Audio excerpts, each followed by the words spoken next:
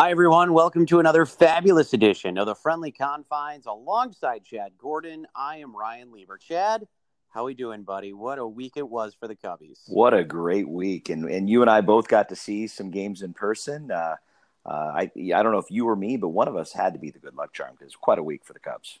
I'm going to go with you because I split in Detroit. I was up in Detroit and saw them lose the first game, win the second game. You got to see a sweep. You were there for 3 of the 4 games, and you got to see some offense that we have not seen in quite some time. It started in the second game of the Detroit series where the Cubs scored 8 runs and just continued against Cincinnati. And boy, did the Cubs need that series against the Reds because they had struggled against Cincinnati, and it was great to see them sweep them this past weekend. Yeah, I've got to tell you, in terms of back-to-back regular season games, that Thursday night Cole Hamels complete game followed by the Bote walk-off home run on Friday afternoon, that's about as good of a 18, 19 hours at Wrigley Field I can imagine. That was as exciting as it gets. So we're going to talk about that and a lot of other topics. But, yeah, what a week, and it's exactly what the doctor ordered. Well, certainly, as you mentioned, we have a lot of topics to cover, including our special 7th inning guest conductor. This week, it is none other than David Kaplan from ESPN 1000. Cap, yeah. Big Cap, and you can follow him on Twitter at The Capman. Obviously, we're very excited to be able to talk to him about a litany of things. But let's start in the first inning, Chad, of course. We just kind of talked about it at the top of the show. The offense has returned. The Cubs scored 29 runs in their 4-game series against the Reds, a little over 7 runs a game they average. And boy, was it pretty to see. You were at 3 of the 4 games, so you can break this down much better than I can. To see the offense just come to life with the amount of home runs they hit back and forth, it must have been tremendous to just watching that and have a smile on your face, seeing this team come back to life as they did against Cincinnati. Well, I mean, and it started on Wednesday. So really, you go back and you look at the 5-game win streak, 37 runs. I mean, that's the Cubs offense that we've been expecting. That's the Cub offense that we've seen little peaks of throughout the year. But absolutely, just to see the confidence and the swagger back up at the plate. Anthony Rizzo, National League Player of the Week last week. He is so dialed in that he just has that look up at the plate now that we haven't really seen much of this year. I think that's such a key. If he is going to be dialed in like that, they're going to start pitching around him again, like we saw a little bit over the weekend. He really was such an incredible force, and I can't say enough about David Bote. What an exciting player. Madden is going to have so many tough decisions to make when everyone gets healthy, when Addison gets back, when Bryant gets back from his stint. Bote just comes through. It turns out he's just a big-time player. And the player I want to mention that I'm really impressed by, he also had a really big Sunday, was Jason Heyward. I mean, you talk about a guy that is – what I've always said about Jay Hay is if he can be slightly above average with his defense being exceptional in Gold Glove caliber, it's all of a sudden like we have a brand new offseason acquisition, and he has been just an incredible sight to see. Yeah, no, I agree. I mean, went 4 for 4, had a triple in that contest, drove in a couple of runs. He's like you said. I mean, if he can hit, in the 280s, which is he's hovering around that right now, and continue to excel in the field, which he has no problem with. I'm okay with that. I know that contract is large and long, but at the end of the day, when he first came to the Cubs and he was hitting, in the 230s, I'd gladly take 280 and, raise that average up 50 points if this is how he's going to be the rest of his contract.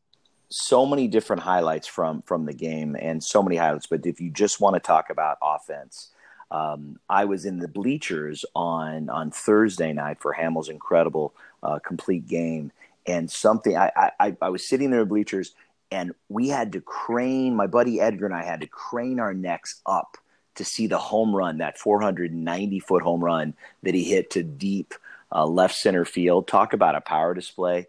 He is showing off at the right time, playing some great defense. Base running we could talk about a little bit, but he's looking so good. There's so many bright spots to talk about on the Cubs offense. Well, one of those bright spots on offense as we move to the second inning is the new acquisition, second baseman Daniel Murphy. And all this guy has done since he has started wearing a Cubs uniform, Chad, is hitting 391, 2 home runs, 5 RBIs. Talk about making his presence felt. It's almost like he just loves hitting in Wrigley or just around the Cubs because he's always played well against the Cubs. And now it's good to see he's playing great for the Cubs. Murphy's been terrific. What a pickup this trade was. We know, you and I spoke about this in our extra innings podcast last week, but you got to see Murphy up close and to see him hit, his home run in Wrigley and be able to kind of spark the crowd like that. He's just been a revelation right now for this team that has needed a very big spurt of offense, and he's been giving it to them. If the Cubs go deep this year, if they make the splash they're capable of, if they go deep into October, the Murphy pickup is going to show up in some sort of waiver wire Hall of Fame. I still don't understand how another team didn't block this, how another team didn't go for Daniel. I know that there was a small window of where he was actually healthy and was excelling, but this pickup, you talked about some of his numbers, but yeah, you're talking about a guy that's hit two home runs in his first week and is just hitting the cover off. But what I like about his 9 for 23 is he's a professional hitter. So when you see him up in the batter's box, he's just one of those guys. He's always been, a bugaboo for us, but he's just one of those guys that just knows exactly what he's doing up there, goes with the pitch, knows what to do with the pitch, knows how to fight off numerous pitches to get the mistake pitch that he's actually looking for. It's incredibly refreshing. And again, incredibly just all the kudos in the world to the front office for picking him up. Who knew that he would be such a revelation for the team?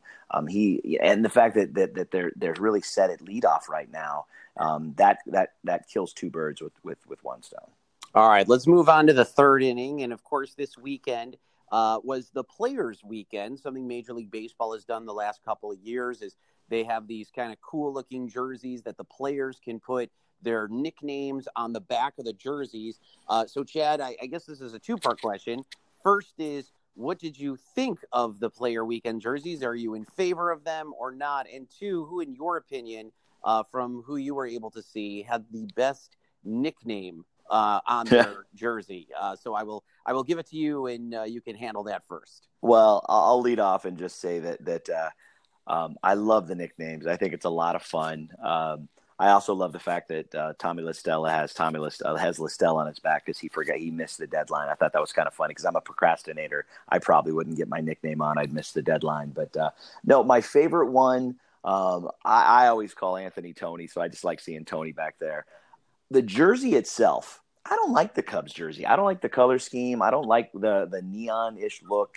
But I do like a lot of them. Like the Reds looked cool and had kind of a classy, kind of a Little League feel to it. Same thing I saw, I think, the Tampa Bay. I really liked theirs. I actually thought I was looking at a Little League game, then I realized they were all monster human men. But I like the concept. I really don't like the Cubs jersey, which I'm glad because it means I'm not going to buy another jersey. I love the nicknames. It's such a fun way for the sport not to take itself so seriously. What do you think?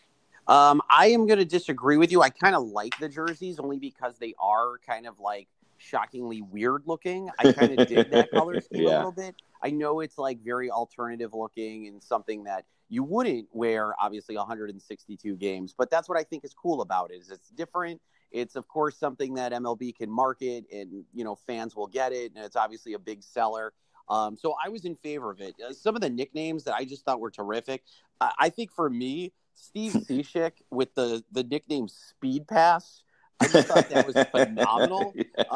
He talked about how he used to work as a gas station attendant, which used the Speed Pass device for a quick payment. So that was where he came up with the nickname. I just thought that was terrific that he had that. So I did like the jerseys or like Carl Edwards Jr., the string bean slinger. Yes. That was also one of the other ones. Cole Hamels putting Hollywood on the back of his jersey. Do you know the story? You know the story behind Hollywood? Because I read about that. Do you know the story? I'm assuming. Well, I'm reading it here. I see that Jimmy Rollins gave him the nickname. Yeah, he showed up. He showed up in single A ball. So you got to remember. I mean, Hamels was pretty touted coming out and coming into minor leagues, and he showed up in single A ball. Wearing shorts and flip flops, and so he called him Hollywood. Basically, as Hamels said, he's apparently you don't do shorts and flip flops in single A ball. And so That's great. That's one that stuck. That's great. Yeah, but I would say for my money, the Steve Cishek speed pass. That's a good one. That's original, and it's not even a play on his name. It's just so perfect. I think that's awesome. All right, let's move on to the fourth inning. One person who unfortunately did not get to wear his KB jersey, that being Kris Bryant, the 2016 NL MVP, still nursing that shoulder injury, but he is going to be playing in AAA for some rehab assignments, and hopefully this will get him moving in the right direction for him to be able to get back into the lineup and play again. So do you obviously look at this move, Chad, as a positive move or something that could potentially continue to be an issue if we see KB possibly not able to continue playing if he has some stiffness in that shoulder once he does play? I think we have to find out what we have to find out. We're going to hear more from Kaplan on this. He's going to talk a little bit more in depth about KB. But what I'll say is I'm very encouraged by this. This was a longer than a 10-day stint. It was as long as he needed to. A shoulder issue is very damaging and debilitating for a power hitter. So that's problematic. What's interesting, and this is what is a little bit concerning, because if you remember, I'm going to use Jason Hayward as an example. Remember when they tried to retool his swing and it just didn't work out because you don't retool a swing during the season? Well, what the cure is for KB is he's actually retooled his swing. And I love this concept because if you think about KB's swing, he always finishes with one hand, right? That long sweeping swing. We see Javi do that sometimes when he hits the catcher. But KB has now been teaching himself to swing and keeping both hands on the bat all the way through the follow through. And what he said is he's actually generating more power. So think about that for a second. Because his finish at the ball gets into the zone a little bit harder or a little bit further, and he's actually to connect and actually push harder with his swings through. I'm obviously not a swing analyst, so I may not be doing justice to this, but what he's saying is he's putting more power onto the ball and he's putting much less stress on his shoulder. We're going to see. And we're so close. We had predicted, both you and I predicted, that we'd see him once the rosters expand in September. The only negative thing I see here is Joe Maddon's going to have a lot of people which is a great thing. It's just an embarrassment of riches. But Joe Maddon's going to have to figure out a way, if he comes up and is healthy, how to keep everybody fitted into the lineup and keep everybody with the right pacing so that they stay fresh. I know this is not going to be a popular thing to say, but I am still in the camp of maybe the best thing for Kris Bryant this year is not to play. And I really believe that with the emergence of Bodie and the Cubs kind of in a groove right now. I mean, listen, they've been without Kris Bryant now for over 2 months at this point. And, the team is still playing well. I mean, obviously they went through that little bit of a stretch a couple of weeks ago where they were only scoring 1 run a game, but they've quickly broken out of that. And I really feel like there's something to be said about when you have a lineup and a team that's kind of gelled with the chemistry that they have.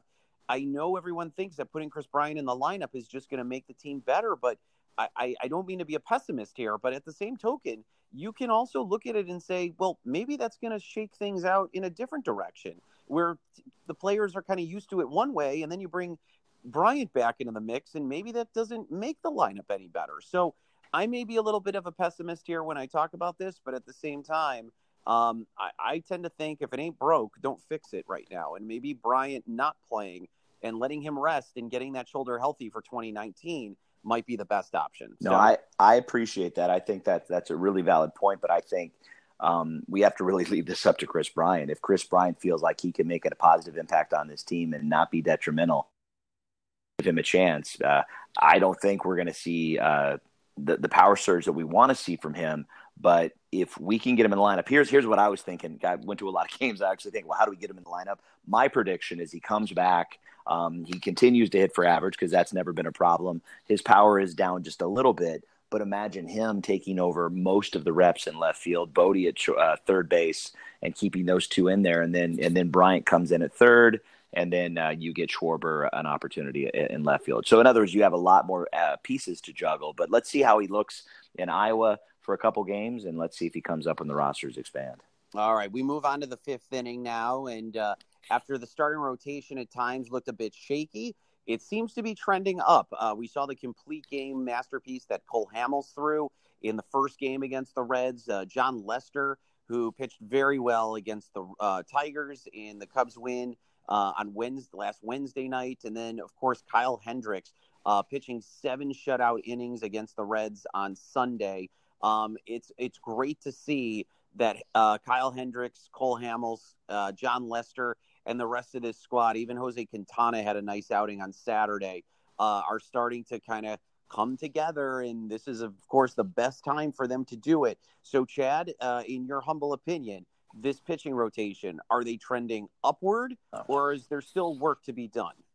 It's incredible. You look at the stats. In the last 10 games, the starters have posted a 1.67 ERA. I mean, think about that. They are leading the National League in shutouts, and which is amazing because we don't think about that from the Cubs.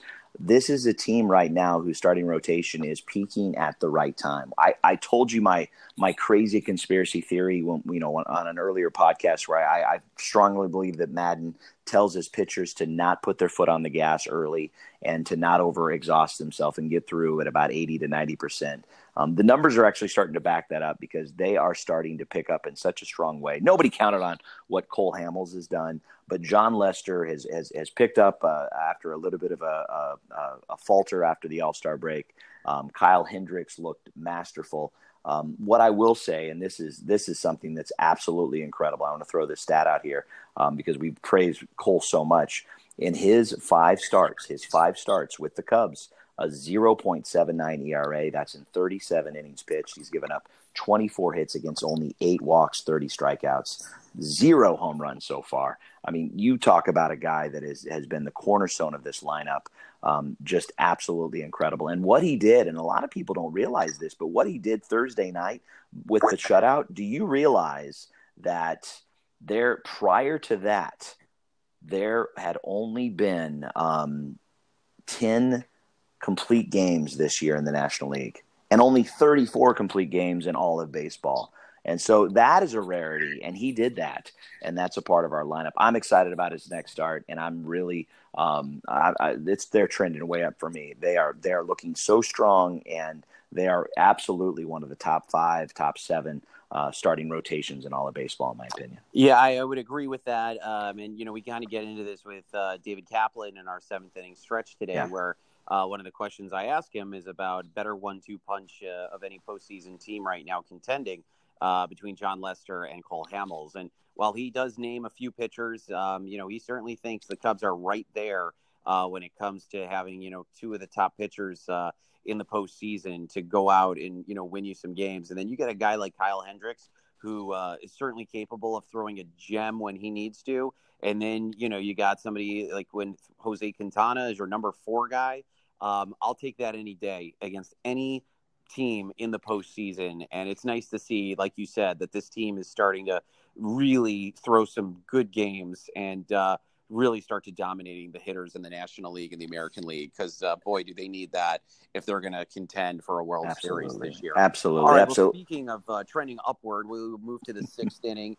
And Alec Mills, Mike Montgomery, 2 guys that, of course, have done some really great work at spot starting. Alec Mills getting the start on Wednesday in the Cubs 3-2 win in extra innings. And then Mike Montgomery is going to pitch this coming Thursday in a makeup game that they have against the Atlanta Braves. Just a 1-game series because the Cubs, as Chad, you have mentioned before, had 23 straight games that they're playing. So this is a big stretch here. And Joe trying to save the pitching staff. So it's certainly going to be nice to see somebody like Alec Mills, who you saw get to pitch, a guy who went out and pitched very well for the most part in the start against Cincinnati. And then you got a guy in Montgomery who was dealing with some shoulder soreness, and he's going to be able to get back into the rotation and pitch against Atlanta. What's your takeaway for Mills, and what do you expect out of Montgomery this coming week against Atlanta. What I loved about Mills on Friday is he had a little bit of a falter early on. He gave up a pair of doubles, but that was the only hard contact. I believe he ended with 2 hits the entire game. He looked like a seasoned veteran on the mound. He was calm.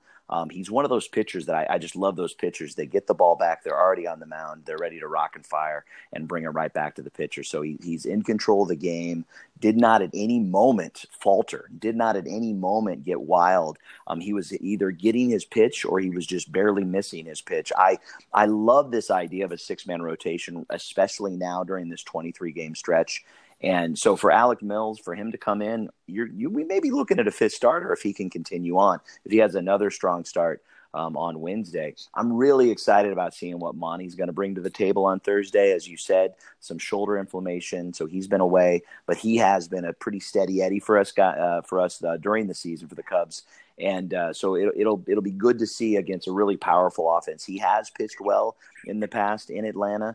But this is one of those where, this part of the swing where you've got the games against the Mets down to face Atlanta and then up to face Philly with no days off. I love the idea of the 6-man rotation, keeps the power guys where they need to be with the same amount of rest. I think this is a really solid decision by Joe to stretch these guys out versus putting another person into play.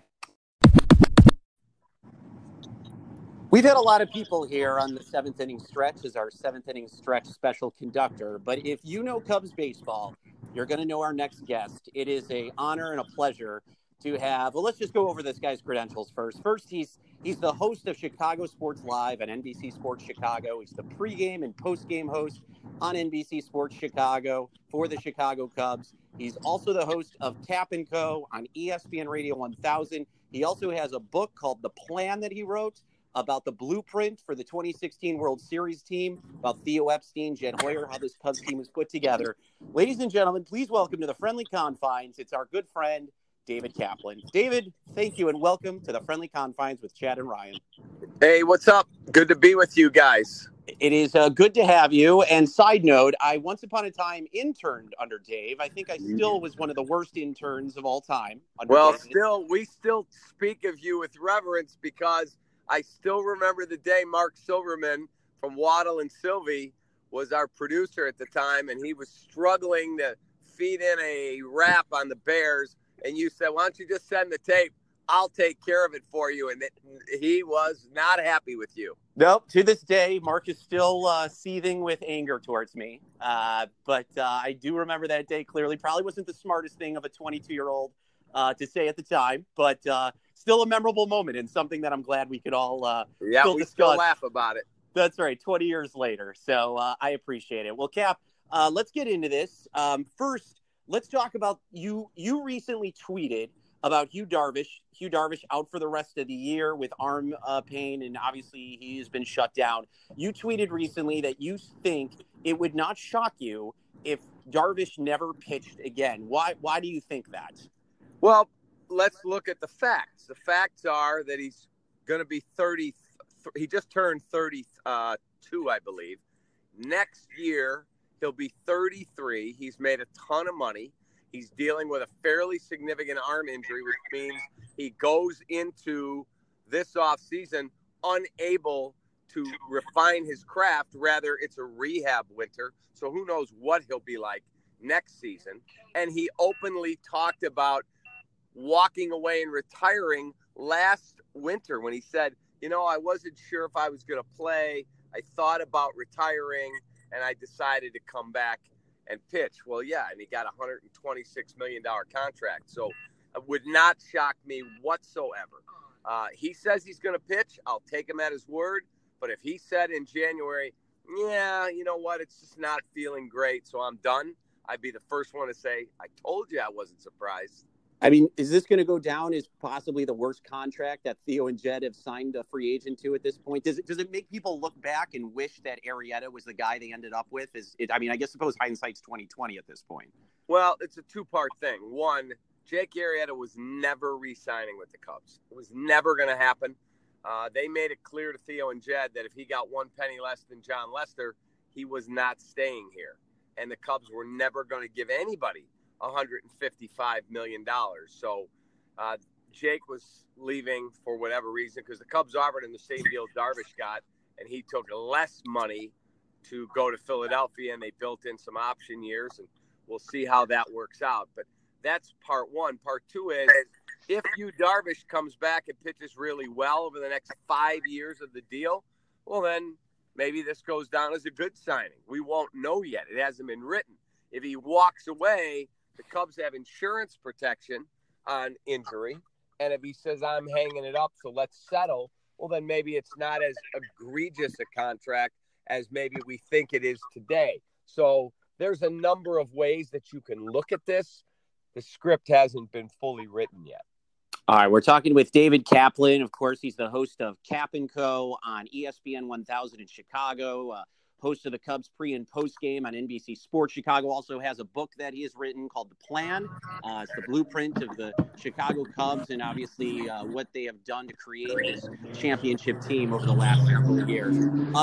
David, what's the latest with Kris Bryant right now? Where does he stand as far as coming back? And if he does and when he does come back, how much do you expect from him in the lineup?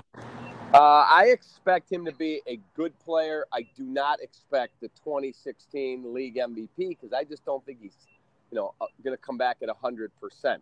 He has changed his swing. I broke down some tape on my show the other day of what he's doing in batting practice now. He's a guy who is one of those players that removes one hand after he makes contact and follows through with a one-arm swing. Frank Thomas did that. Walt Hriniak and Charlie Lau, they're proponents of that, the great batting coaches. But that's how Kris did it, and it put a lot of pressure on his shoulder. So he's now keeping both hands on the bat, and he's slowing his swing down after impact. Well, we're asking him to make that change because his shoulder hurts in August when he hasn't played in, 6 weeks. So I'm not sure how that's going to end. Does he go back to his regular swing next season? Does he go back to his regular swing in the postseason because he's not getting the results? Only time will tell, but I'm more than a little concerned. Do you think, Bodie's been playing so tremendous. Now they got Murphy in the lineup. What would be the harm, in your opinion, if they shut him down for the year? Well, first of all, he doesn't want to be shut down. So that's number one. Number two, much as I love David Bote, and he's been a revelation and he's a great guy, Kris Bryant is a generational talent. And so if you can get Kris Bryant back in the lineup and he's contributing, it's a no-brainer. You can't just dismiss somebody with his type of ability. So we'll see where it goes. If Schwarber continues to struggle, he was down to 239 as of, end of the day yesterday. If he continues to struggle, what's to say Kris Bryant isn't playing left field and David Bote's at third? You never know. That's a great point. Great point. We're talking with David Kaplan, the host of Cap & Co. on ESPN 1000 in Chicago. Taking a few minutes here on the seventh inning stretch on the friendly confines here with Chad and Ryan. Cap, what is the biggest weakness of this team that you see going into September? Not having Brandon Morrow is a major, major problem. He's an elite closer who throws 99 miles an hour, and he hasn't pitched in several weeks because he's got pain in his bicep. And from what I was told the other day, he still has pain there. It's not as egregious, but he feels like slowly he's trying to come back. Would I be shocked if he couldn't come back? No, I wouldn't be shocked. We're talking about a guy who's had a history of arm injuries. So if that's the case, then you're comfortable closing with Pedro Strop. I'm not sure I feel the same way as, people who feel that way. Pedro's been great pressed into emergency duty, but you tell me we're playing, I'll pick a team, the Arizona Diamondbacks in Game 7 of the NLCS, and you're comfortable closing with Pedro Strop? I'm not. So that could be a huge, huge impediment. Does Justin Wilson step up and do the job? I don't know. He's been better this year. He hasn't been unbelievable. There's a big difference closing for the Detroit Tigers when your team is up the track and out of the race versus closing for the Chicago Cubs, who, by their own admission in spring training, we're in this for one thing, to win the World Series. Well, you take the mound with that type of expectation as opposed to, well, if I don't get it done here, so what's the big deal? We're 28 games out of first. So that's the difference, closing in Detroit, closing in Chicago. David Kaplan joining us here on the Friendly Confines. He's our seventh inning stretch conductor this week, and we are so happy to have him. He's taken a few minutes of his time to join us here on the program. All right, Cap, Cole Hamels has been a revelation for this team. I kind of made the point on our last podcast that this reminds me a little bit of when Rick Sutcliffe came over in '84 and just lit up the batters in the National League on his way to the Cy Young. Is there a better 1-2 punch right now that you're seeing in baseball with Hamels and Lester when you go down the list of playoff teams, in your opinion? Well, it depends. I mean, is Boston going to have Chris Sale off the DL, or is Chris Sale still there? Because Chris Sale at the front of any rotation is better than any team that's going to the postseason for me. You look around, Patrick Corbin, Zach Greinke with Arizona, very, very good. St. Louis and Milwaukee have okay teams. They're nice teams. They don't have that top-end starting pitching. The Cubs certainly are in that discussion. But if you go over to the American League, and I told you you're going to have Dallas Keuchel and Justin Verlander, wow. If you looked at the Boston Red Sox, as I said, there's another really good team. The Cleveland Indians can run Corey Kluber and Carlos Carrasco at you. Very, very talented. So there's some real good top-end pitching. For me, the starting pitching key with the Cubs is if Hamels can continue to be really good, he doesn't have to throw 9-inning complete games all the time, then you've got enough quality at the top between Lester, Hamels, and Hendricks, who I think is really trending up. And I advise everybody to watch how this kid's throwing now, and it's only getting better. So if you get those three rolling, and if Quintana can just be decent, then they're going to be okay. David Kaplan, host of Cap & Co. on ESPN 1000 in Chicago, and, of course, the pregame, postgame host on NBC Sports Chicago for the Chicago Cubs, and the author of The Plan, the blueprint of the Chicago Cubs championship and how they got there. Thank you for joining us here on the Friendly Confines. It is such a pleasure. I hope you will one day join us again down the line. It's always good to catch up with you, Cap. Ryan, call anytime, man, and you were one of my favorite interns. Anybody that takes on Sylvie, you're my guy. I appreciate it, buddy. Have a great week, and hopefully we'll talk soon. Take care. You got it. Look forward to it.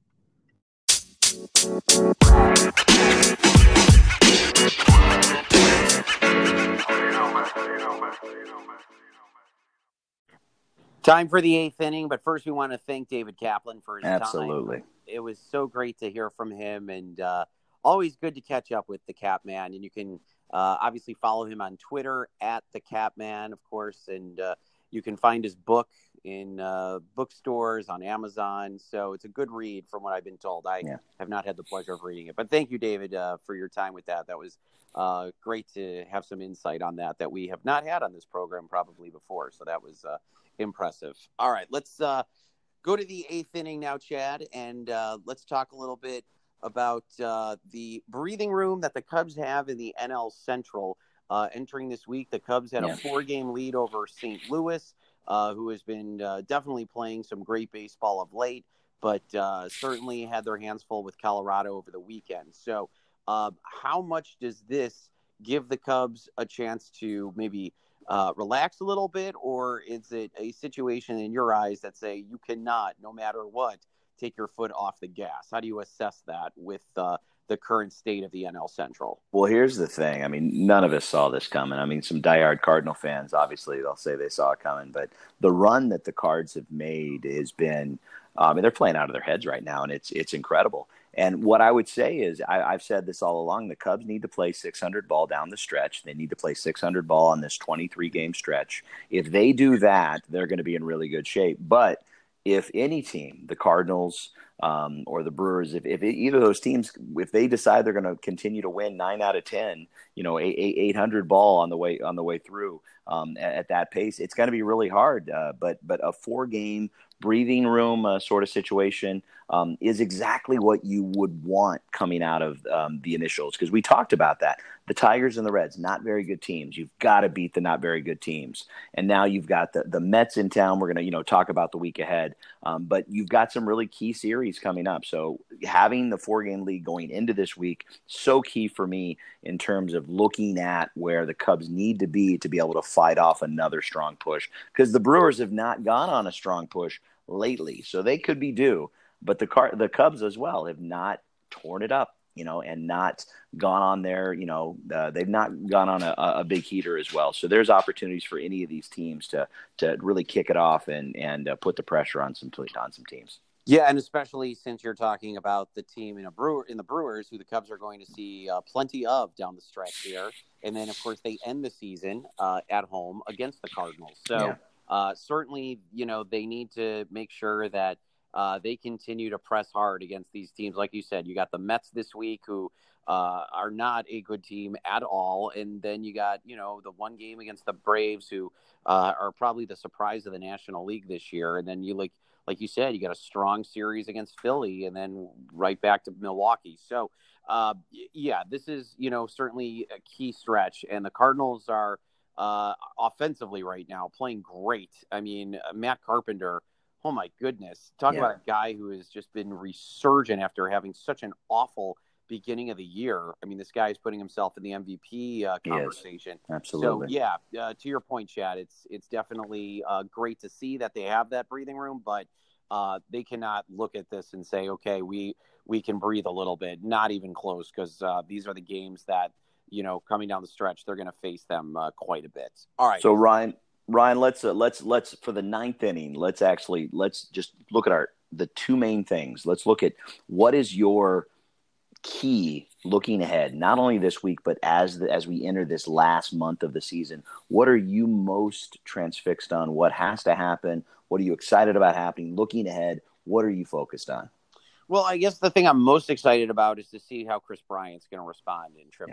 Yeah. I mean, are we going to see glimpses of what we have seen the past couple of years from Chris Bryant? Is he going to be able to regain his strength and his bat speed, or is it just going to be a struggle for him and maybe we're going to see him at like 75%? If it's a situation where we're only going to see him at 75%, again, I know that Chris Bryant's coming back to this team regardless. Doesn't matter, obviously, what I think.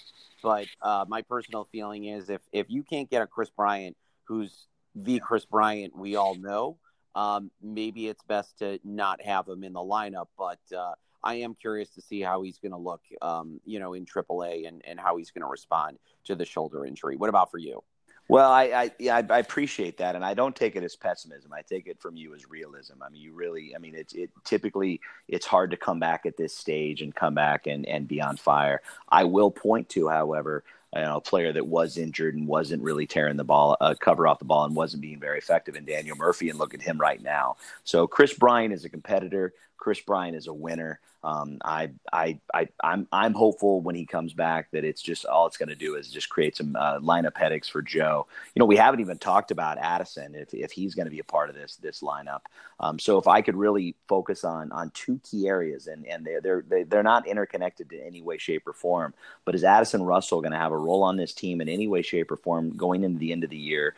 I mean, I really applaud him for playing through the injuries and playing through the pain before the situation where they got Daniel Murphy. But what I would like to see, and the thing that I think is going to be so incredibly important, is Wilson Contreras going to find his stroke? Is he going to find his offensive power? Because that's a guy that we've counted on in the past to come through with the big hits, and he's chopping a lot of infield singles and slapping some balls around. So I'm wondering, where that stroke's gone. But I would like to see Willie come back, because he's that guy that if he gets on board, that could be something really powerful. From the pitching standpoint, I have all the faith in the world right now in the starting lineup. I like the 6-man rotation to give people some breathing room.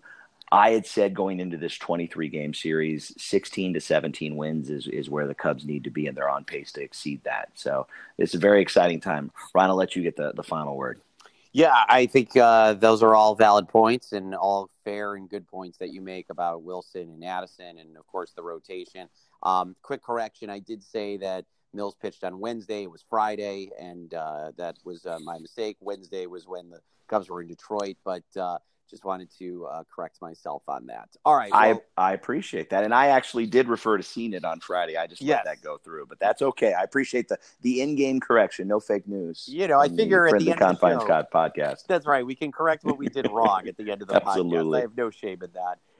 Well, Chad, next week we got another great special guest. I figure we can start previewing these guys. We have Dave Woloshin, who is the voice of the Memphis Tigers basketball and football teams. He also is the host of Wolo and Peter in the Morning on WHBQ in Memphis, Tennessee. And Dave is a longtime Chicago resident growing up in the Chicagoland area. That's great. Obviously, he lives in Memphis now, and he not only is a diehard Cubs fan, which is why we were having him on the program, but he is also a Southern Illinois University graduate. And for those who may not know, I know we always often refer to SIU. For people who may not know, Chad and I are both graduates of Southern Illinois University. So anytime we can get an alum of our college, it's always a bonus. And they're a Cubs fan. I love it. That's always a bonus. And what I love about that is there's so many of them that are just tearing it up, and we've had a number of them so far as guests. But it's just great to hear from them and see how successful they are across the globe. And if you are a Cubs fan, you are probably going to be a fan in Chicago, if not a Cardinal fan, because that's the region over there. One other thing I want to mention, Ryan, is please, as a listener, make sure if you haven't already, join the Chicago Cubs Friendly Confines Facebook page. It's a great source for daily activity. That we also have some writing there as well. But we want you to join us there, and because we do the listener polls and everything. Let us know who you want to hear from. Let us put a guest name out there and let us go get them, because that's what we want to do. We want this to be very interactive, and also pose a question. We might take one of your topics or questions as one of the inning ideas in an upcoming episode. Awesome. Well, great job as always, Chad. Always good to chat with you. And thank you, everybody, for listening to another episode of the Friendly Confines. For Chad, I'm Ryan. We'll talk to you next time. See you at the ballpark, everybody.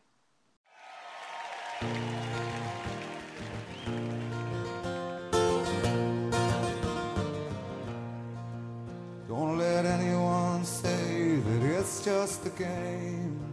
For I've seen other teams and it's never the same. When you're born in Chicago, you're blessed and you're healed. The first time you walk into Wrigley